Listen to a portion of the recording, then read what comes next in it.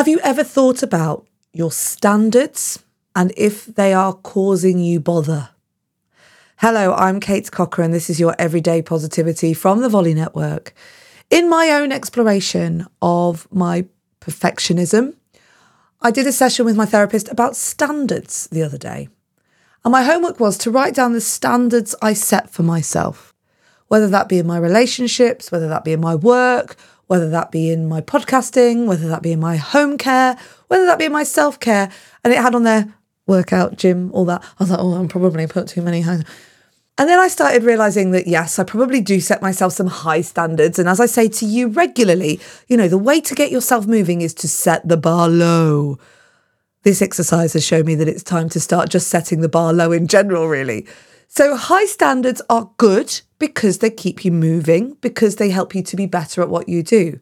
High standards, if they are too, and check this out, if they're too rigid, that's when they start to become a problem, and they can cause that worry, that self-doubt, that cavern between what you're actually able to achieve and the expectation you are putting yourself is filled with anxiety, worry, fear, all of the yucky stuff.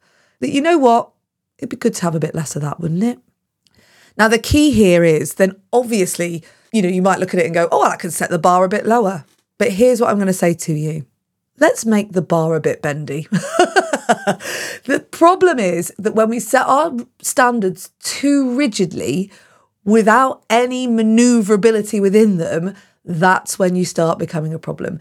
The amount of time I spend, for goodness sake, when I know I'm like, I've got to go to the gym 5 times this week. That is the standard I am setting for myself. It's a 5 times or nothing, And then I'll come to the Thursday and I'll be like, I am so tired. If I go to the gym, I'm going to really hurt myself. And then the evil thoughts come in and go, well, you aren't doing what you should be doing. Self-criticism comes in. When actually, 4 out of 5 is pretty good. It's pretty good. Bendy bar. So today, have a think.